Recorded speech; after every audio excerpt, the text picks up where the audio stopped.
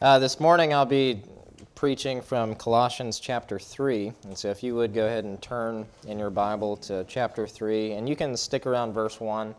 We'll be jumping around the book of Colossians at the beginning. And you'll have to forgive me this morning. I'm getting over a cough. I'm no longer sick, but my voice might give out on me, or I might cough in the microphone, which would hurt your ears. So fair warning, and I'm very sorry ahead of time.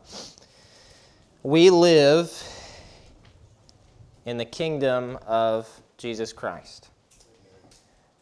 We've been transferred out of the kingdom of darkness into the kingdom of God's beloved Son. So right now, as we sit here and as we leave, we are in the kingdom of God.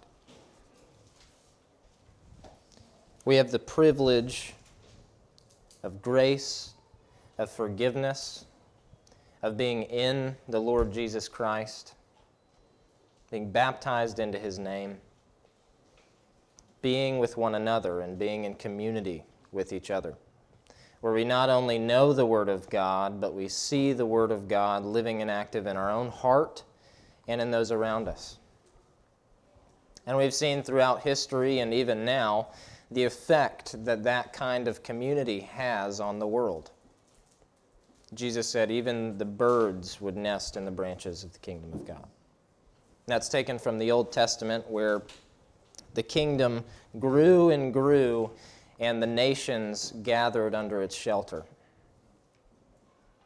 So Christ, even in the first century, has an expectation of the church that through the church, the world would profit, even though much of the world would not be part of the church. And so we have all of these privileges. We have all of this glorious reality around us, not just things we think about, but things that really are. But this is not the only kingdom in our reality. Some have called it the city of God, and then there's also the city of Babylon. There's the kingdom of darkness, the kingdom whose authority is Satan, the kingdom that we've been transferred out of. And in Colossians 3, there are a few verses before the passage we'll be looking at today that describe what members of this kingdom look like, do, act, and what this kingdom is all about. And so in Colossians 3, verse 5, the second half of the verse, Paul talks about sexual immorality, impurity, passion, evil desire, and greed, which is idolatry. In verse 6, he says, on account of these things, the wrath of God is coming upon the sons of disobedience. In verse 8, he says, wrath, anger, malice, slander, and abusive speech. And in verse 9, he sums all this up by calling it the old man, which in verse 5 he calls the earthly body. And we're very familiar with the old man, and we're very familiar with our earthly body because we live in this tension every day, where we are in the city of God, where we're in the kingdom of Jesus Christ. But our flesh pulls us back to Babylon. Our flesh longs for its home. And so a lot of the time, those of us in the city of God struggle to emulate what it is to be in the city of God. We struggle to put on Christ, as Ben prayed a minute ago. We struggle not to be in the kingdom of God, because we are, by Christ's work. But we struggle to live in such a way where the new man in Christ shines forth. And rather, sometimes the new man is confused by the remnant of the old man we have with us. And so, if you're familiar with Ligonier Ministry, something they do every 2 years is they do what's called the State of Theology, where they do a survey of both all American society, at least those willing to respond, and evangelicals, where they boil down from everybody in the USA and they boil down to the evangelical church in America. And I'm not so concerned with what is clearly Babylon, what's clearly the kingdom of darkness, as I am what's close to home in the evangelical survey. And just a few questions that were asked. When it comes to gender, whether gender is fluid, a matter of choice, 37% of evangelicals agree that it is. When it comes to whether or not children are born innocent, meaning not born in sin, 65% of evangelicals agree. When asked whether or not God accepts all worship, whether from Hindus, Muslims, Orthodox Jews, or Christians, 56% of evangelicals agree that God accepts that worship. And this is the big one to me. When asked if they agree whether Jesus was just a good teacher and not God, 43% of evangelicals agree. That's damning. And if this survey is accurate at all to the evangelical playing field, that means 43% of evangelicals are going to hell. You can't be a Christian and not believe that Jesus is God. Amen. And that's very concerning, because what all this has to do with is what we know. And it has to do with the gospel. The gospel is knowledge. The gospel is information and reality given to you. It's information based on what was accomplished in history and how it applies to you. And all of this is explained to you through the preaching of the Word of God. And if you have no knowledge of the gospel, you have no gospel. If you don't understand the gospel and you don't think Jesus is God, you don't have the gospel, which means that you do not have the power of God unto salvation, which means you are not saved. You are not in the kingdom of God's beloved Son. But all the while, this survey was pulled from men and women who believe they are in the kingdom of God. And for whatever reason, and for, I'm sure, many different reasons, whether that be tradition or family heritage or whatever, that's a serious problem. But the root of the issue, I think, is what relates to our church. Because I don't think, I don't know all of you, but I'm pretty sure all of you confess Jesus is God.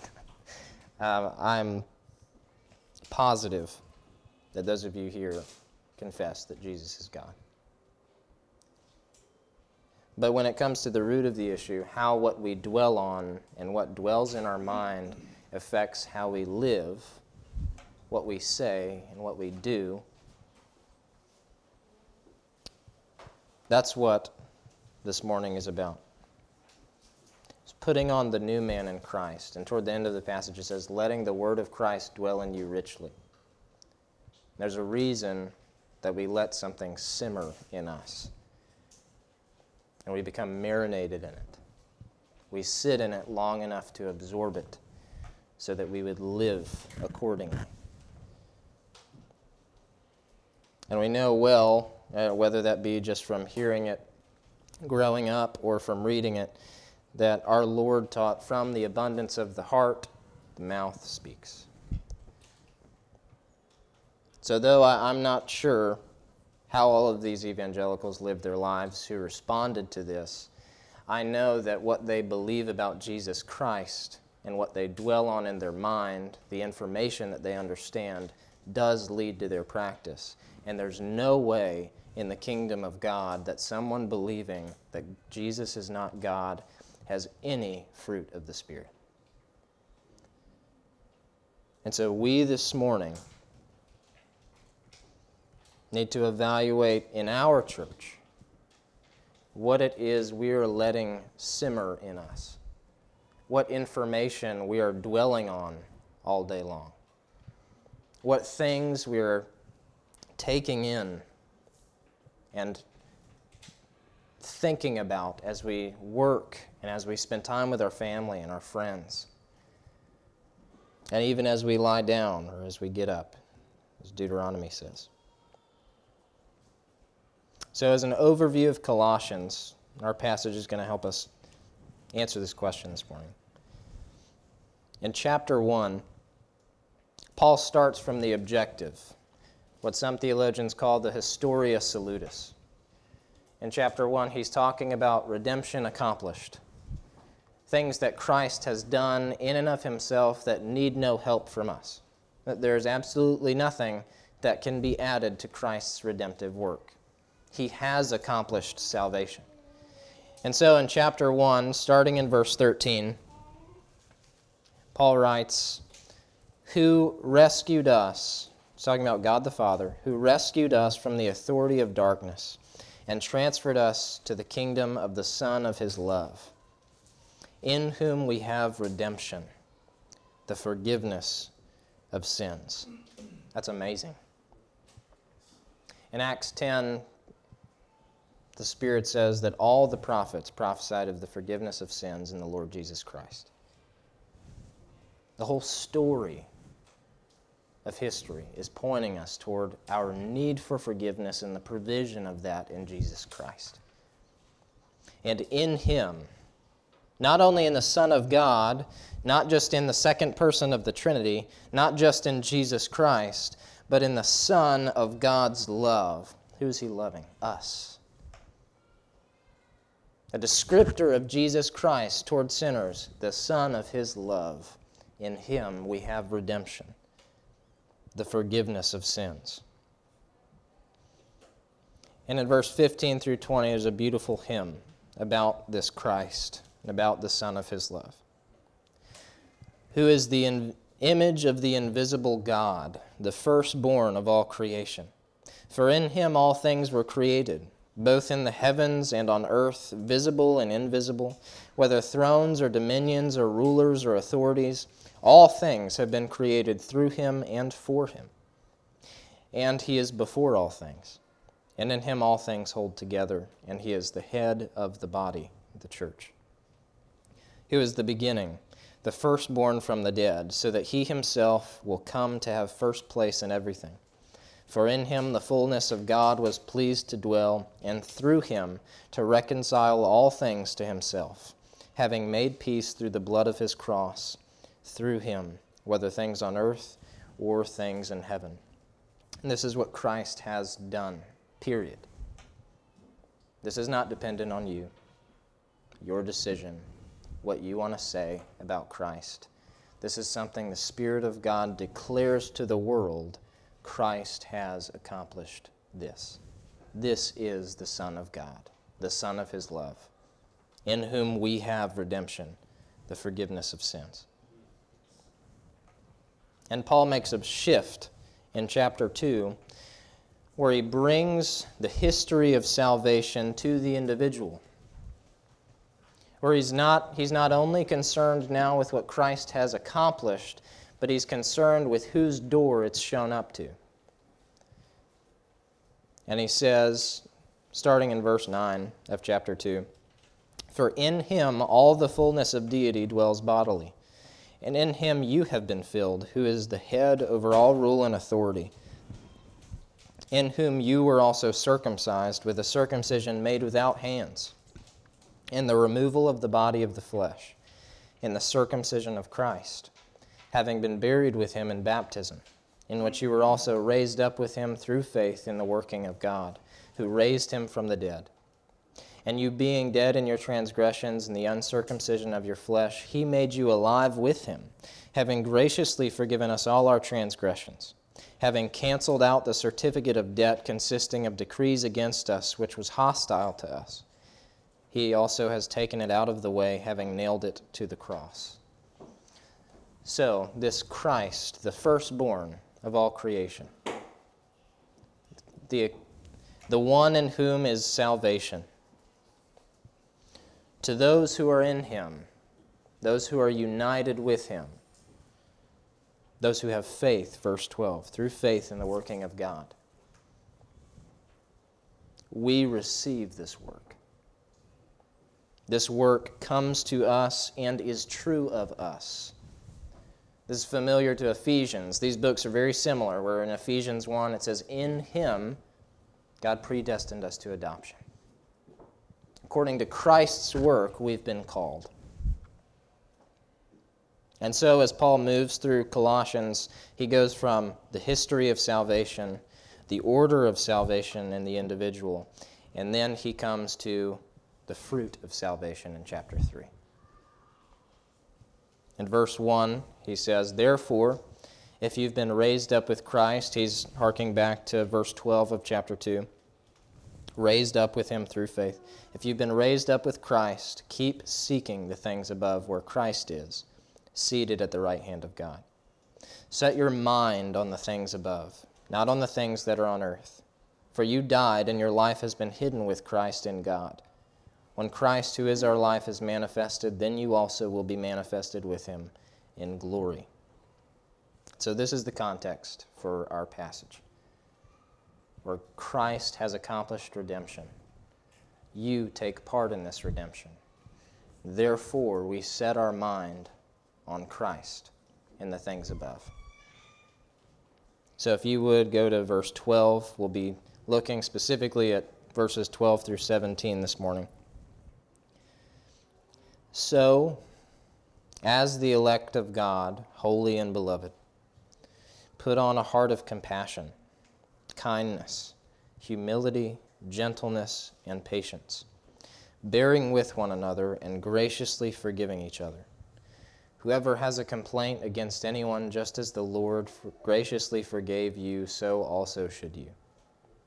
Above all these things, put on love, which is the perfect bond of unity.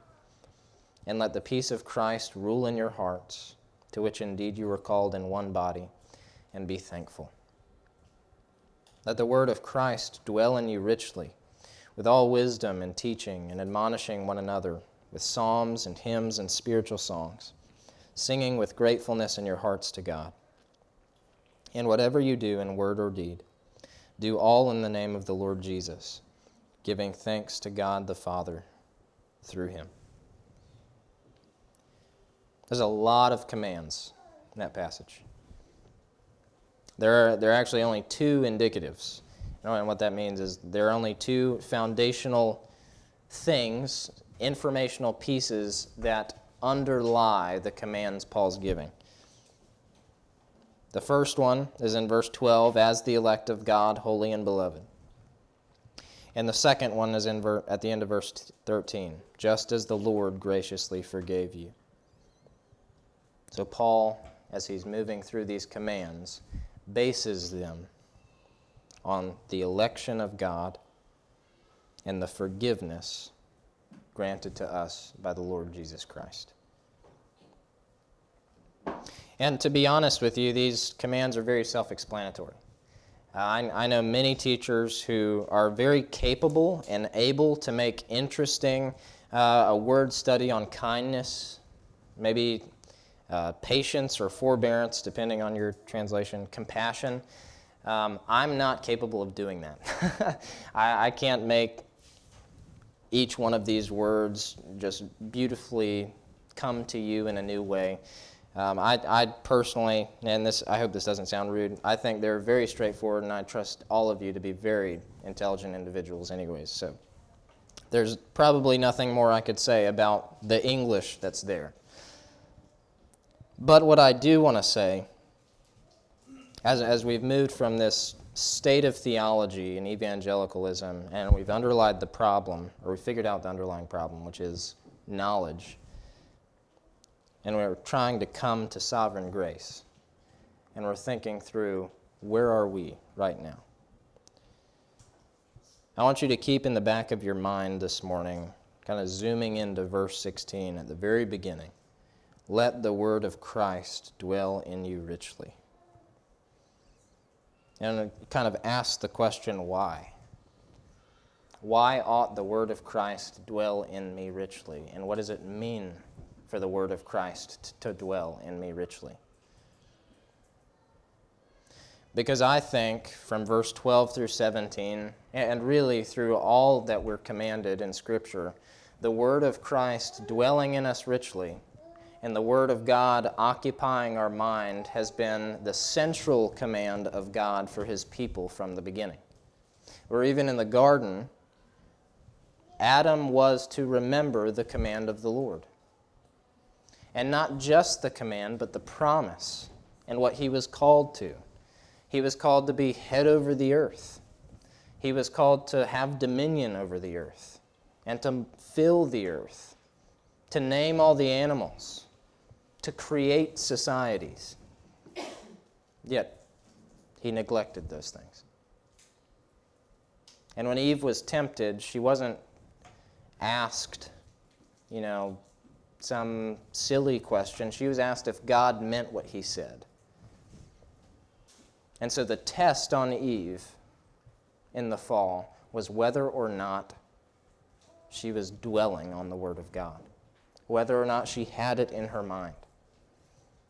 Because from an abundance of the heart, the mouth speaks.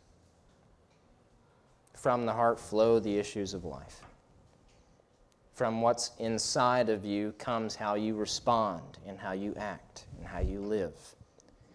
And as we're in this tug of war between kingdoms, where I'm in the city of God, but my flesh wants to go back to Babylon, the only thing that's going to increase our strength and increase our faith is letting this word of Christ dwell in us richly.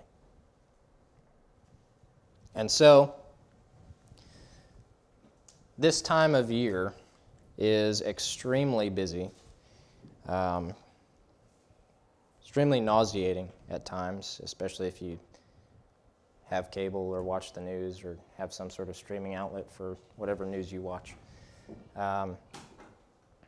Particularly with the political season, it can be extremely draining.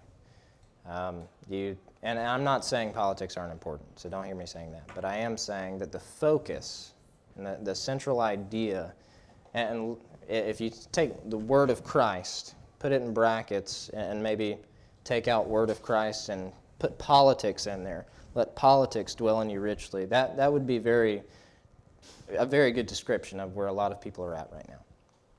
And not only this season, but for a long portion of the last year or two. And just to get this out of the way, I think politics are important. Paul said that we are in an ideological battle. We're tearing down strongholds of ideologies opposed to the knowledge of God. Christianity is a religion. It's an ideology. It's a way of thinking.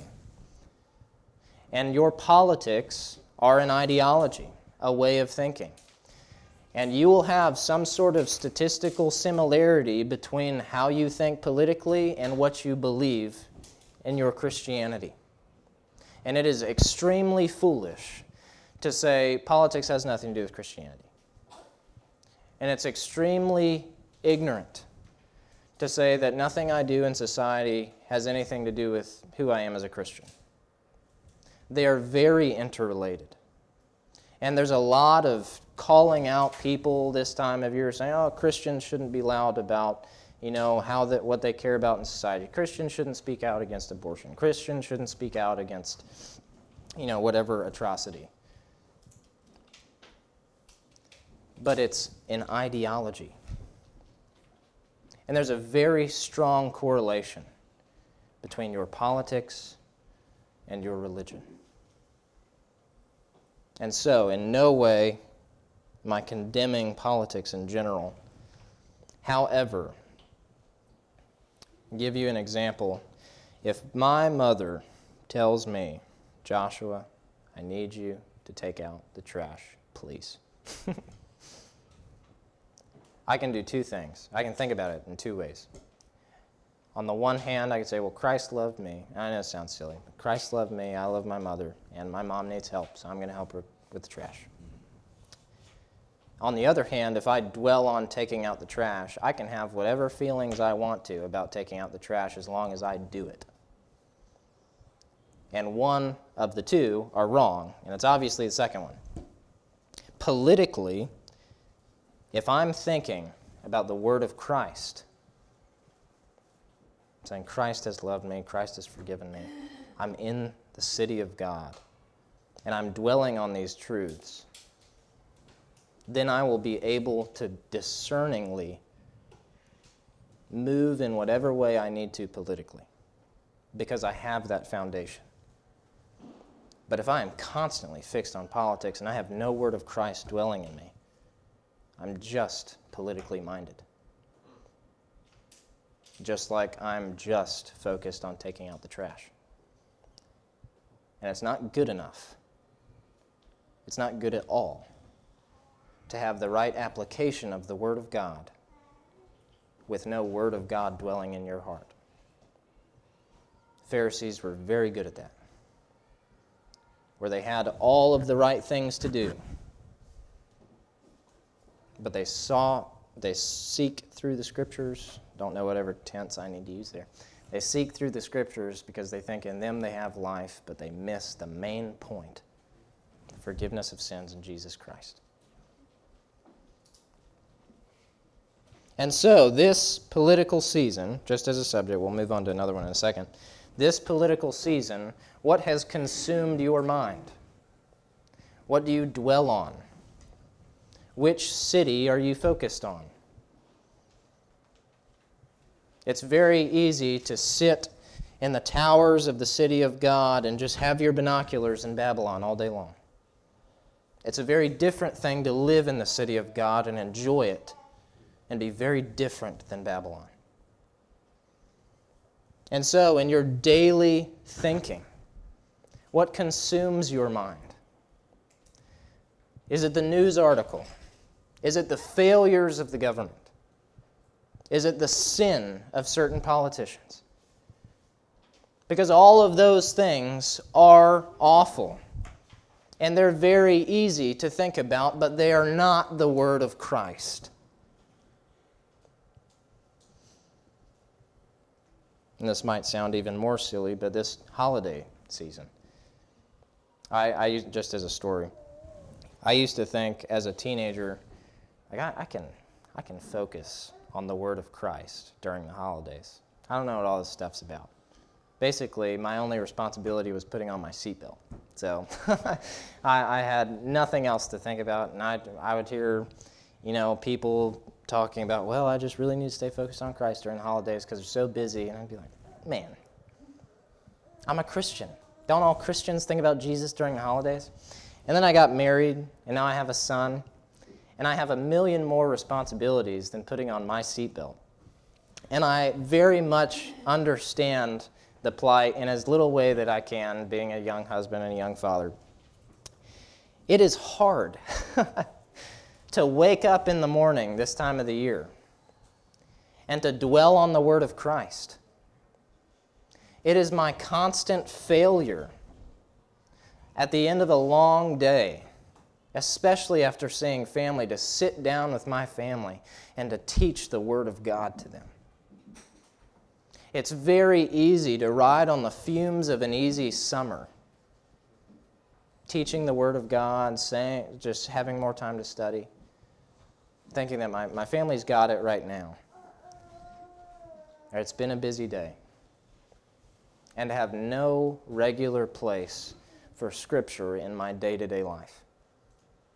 When I get up early in the morning to travel, to go see a certain family, when I get home late from seeing them, just to confess my sin to you, the last thing on my mind is sitting down and opening the Gospel of John. It's 8 o'clock. I'm tired. And so I understand. But that's not dwelling on the Word of Christ. And that is not letting the Word of Christ dwell in me richly. And in the same way, in whatever way you can, I'm not saying have an hour-long Bible study, but in whatever way you can, is that word of Christ there? Has it been there so far? Because it's very different for the word of Christ to be your focus and then to go see that one family member than it is to think all day long about that one family member and how it's probably going to go. Because that's not dwelling on the word of Christ. And something that I think this is the first time I thought about this, or recognized it, at least in myself. It's so easy to have no focus on the church during these last 2 months of the year. To have no ability or cut out time to be intentional with your body, with this body of believers. Because we're going to see this family, we have this trip that we need to take, or we have all these things that we need to do, where the body of Christ becomes almost a duty on Sunday, or almost an addendum to our life. And there's a reason for that. And I think the product of all of these things that we have to do, that we have to think about, that we have to get ready for, just inevitably pushes us further and further away from a regular habit of being around the people of God. And there's a reason that less focus on the Word of God leads us to less time around the people of God. I know personally I have less to say whenever I'm not focused on the Word of God. I'm a very boring individual. The only thing that I have is the Word of God. At least I feel that way. And when it comes to talking to people, for those of you who know me, I'm terrible at small talk. And I'm sorry if I ever seem rude. I'm just awkward. But as we come together, we have very little in common because our flesh begins to reveal itself again. We say, well, I have to do this. I have to go to this place. And those things are important and they're true. But this kind of becomes the result of focusing on the world, looking at what Babylon's doing, and missing our main call, which is to let the Word of Christ dwell in us richly. And that sounds like a lot of failure. And that sounds like a lot of lacking in me and us. And that's not the point of my sermon. But I hope in some way, shape, or form that gets to your heart, to a degree where you can see whether or not it's your daily devotion or the way that you spend your time, that somewhere it's very difficult to let the Word of Christ not just dwell in you, but dwell in you richly, and let it consume you. And so what is this Word of Christ? Particularly here in Colossians 3, and when I talked about the indicatives earlier, the first is the election of God. And if you would turn to Luke 18, this is a beautiful verse, and when we're considering our election, and we're considering all that Christ has accomplished for us, and Luke 18, verse 7, just a very small thing from our Lord. Now will God not bring about justice for his elect who cry to him day and night, and will he delay long over them? I tell you that he will bring about justice for them quickly. That's beautiful. Holy and beloved, elect children of God, you who cry to him day and night, will he delay long over you? He is concerned for you. church. He's thinking of you. Isn't that amazing? That Almighty God who dwells in inapproachable light has you on His mind. That He is strongly concerned for your cries. All your plight and all your struggle, God is longing for you to be at home with Him. And in John 17, you can turn there if you'd like.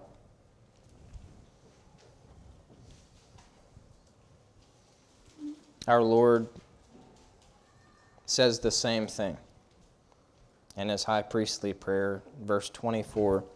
He says, Father, I desire that they also, whom you have given me, be with me where I am, so that they may see my glory which you have given me, for you loved me before the foundation of the world. That's astounding. That Christ in all His glory longs for you, church, to be with Him where He is. That you are on His mind. These are the things that we can dwell on. The things that we're called to consume our mind. They're not bad things. They're not heavy informational things that we try to hold together and they might only be for the intellectuals. These are gospel promises to every one of us. That God is longing for you to be home with Him.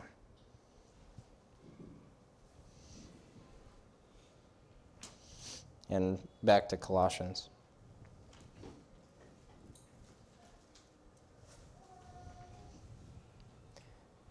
He speaks about election, being chosen in Christ, being holy and beloved as Christ is holy and beloved. And in verse 13, he says, the Lord graciously forgave you. First thing, God is the one who forgives. So it's very crucial to see that the Spirit of God, through Paul, is shouting to us that Christ is God, contrary to what 43% of evangelicals believe. But that forgiveness, church, has come to your door. You have been forgiven of your sins in Christ.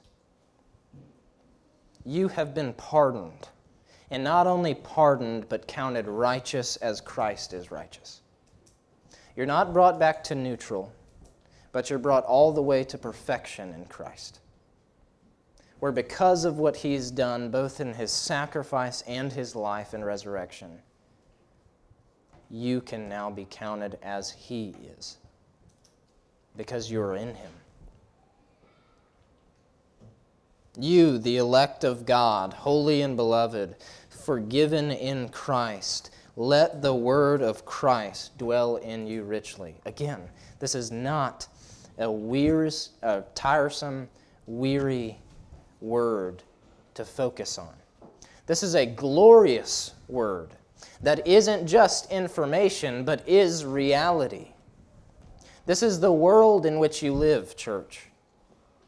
2,000 years ago, a man died on a cross, and He died for you.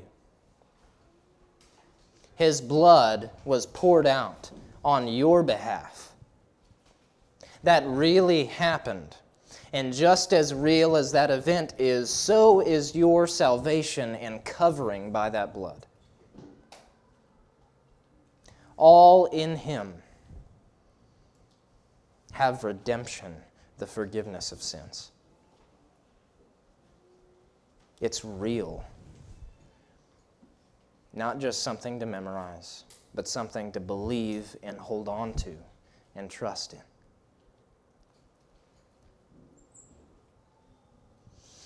And so, we are to have a heaven-bound gaze. Like he says in verse 1. If you've been raised up with Christ, keep seeking the things above, where Christ is, seated at the right hand of God. Our binoculars, like I said last time, ought not be pointed toward Babylon, but toward heaven. Because, as the writer of Hebrews says, we've been brought to Mount Zion already by Jesus Christ. We've come to this glorious assembly, where even in our gathering, angels are rejoicing and glaring at us with great mystery in their eyes over what God has done for us in Christ. And so, in our life, we're not focused on everything around me primarily. It's important. But we're not dwelling on those things, because the Word of Christ is there, and it makes no room for anything else. Where the Word of Christ is, flowing from it are rivers of life. Because that's where the Spirit of God is, who gives life. The same Spirit that raised Christ, and the same one that will raise you on the last day, is dwelling in you now, not only to be there, but so that in His dwelling the Word of Christ would do its work in you. That you would not just be justified, but sanctified. That declaration of righteousness that requires absolutely nothing on your part, where God even grants you the faith to believe, that faith in an ungodly man is counted as righteousness in Christ. But that same word in which God declares you are righteous is a creative word, as it always has been. Where by speaking that of an ungodly man, that ungodly man begins to become more and more conformed to the image of his Son. Or by saying of one who possesses no righteousness in himself, he is righteous on account of Christ, so that man will also begin to look like Christ. And so as we stare into heaven through the Word of God, we see this glorious image of the Son of God. And we behold Him dimly for now, but we behold Him with spiritual eyes that have been opened, with eyes that can see the Word of God and a heart that can be ever changed by it. Where the man that lives in the city of God and finds his flesh drawn to Babylon ever loses his drawing to Babylon, because that word in and of itself is powerful. It's not just information. When God said, "Let there be light," He didn't just say a statement, but that statement created light. And so, as Paul says in 2 Corinthians 4:4, I don't want to butcher it, so I'll read it. Excuse me, not 4:4. 4:6. For God, who said, "Light shall shine out of darkness," is the one who has shone in our hearts to give the light of the knowledge of the glory of God in the face of Christ. It goes on to talk about our glorious transformation.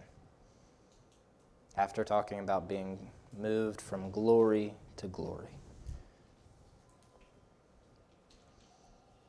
And so, in our political world, we don't have politics because we learned them from a certain side of things, or a certain side of history, certain news outlet. And we don't have them because somebody told us them. Because a family member very passionate told us to think this way. We have our political opinions because the Word of Christ dwells in us richly and leads us to such opinions. And if that Word of Christ is there, like we said, it's not enough. But look at how big this book is. It's not just a book either. It's God's Word given to you, and there's so much to understand. There's so much to behold. And from cover to cover, you are beholding Christ.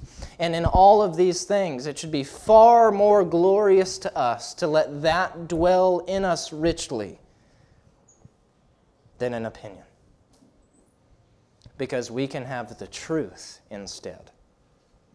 And we can live based on that truth. That river of life pointing us toward what is right, not just an opinion. And in all of this thinking about what do we do and how should we vote during this time, we would have the mind of Christ, where they're not filled with our good decisions, but what the Word of God tells us to do. Does that not provide far more confidence than a well-based opinion?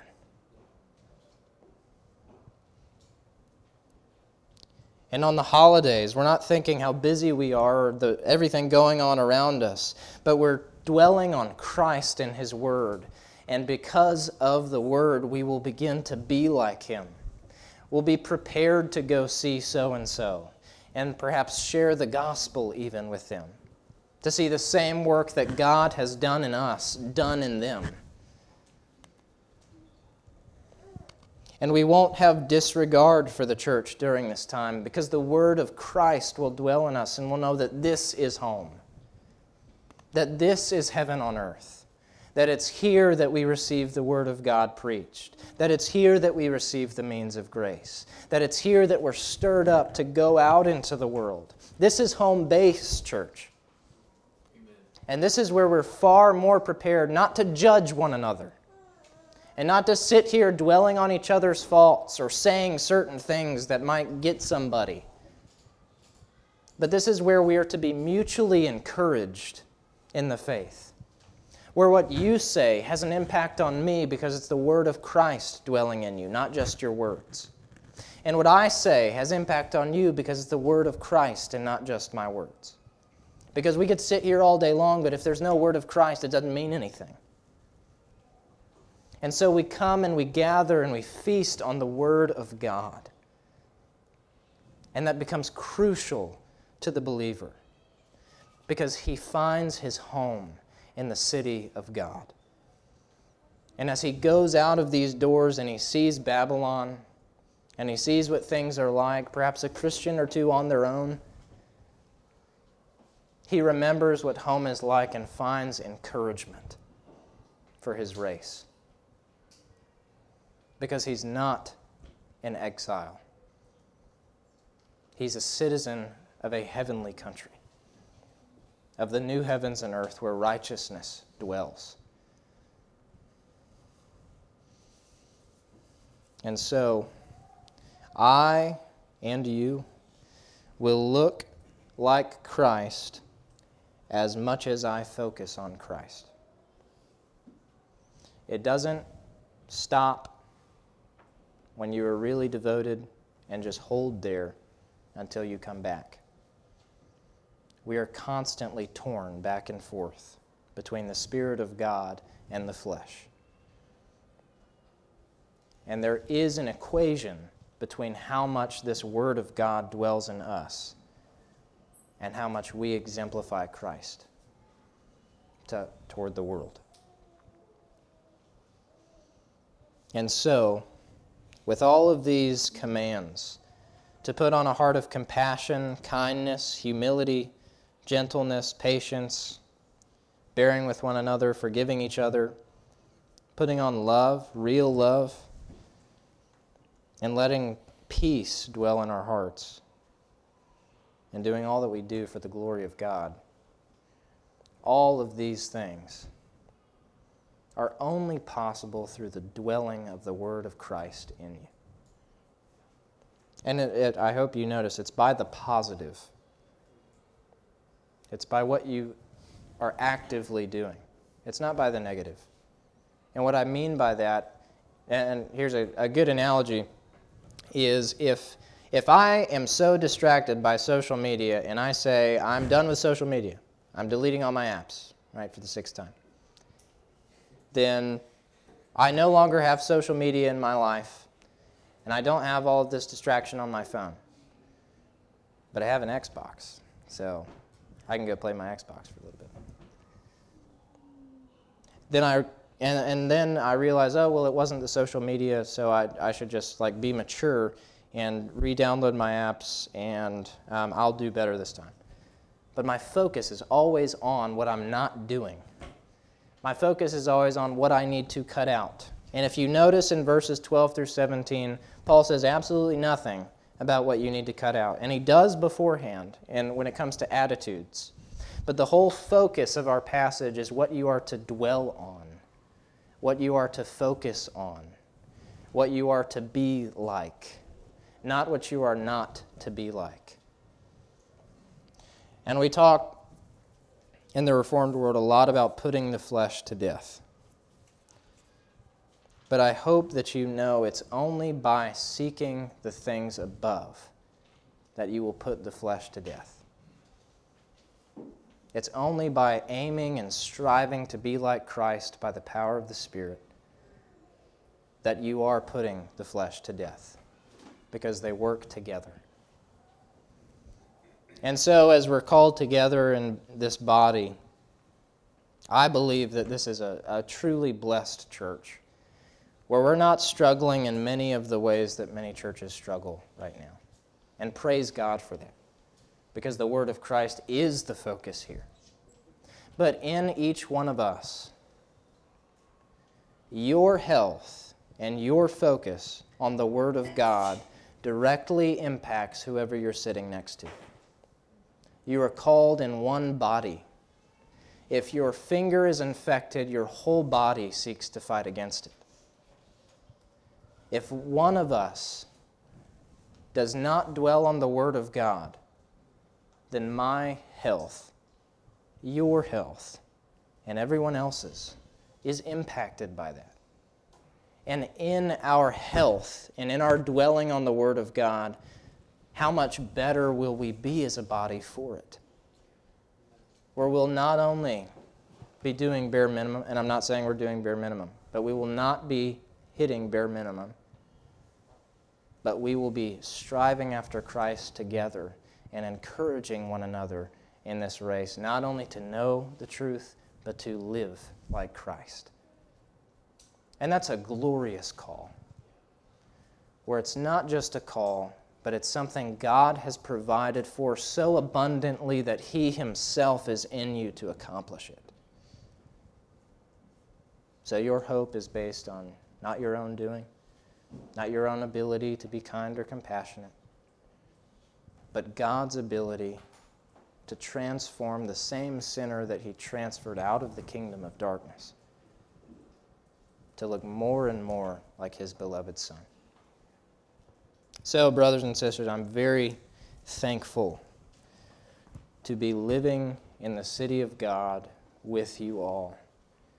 And through much prayer and striving, Lord willing, we will be much better as we let the Word of Christ dwell in us richly. Amen.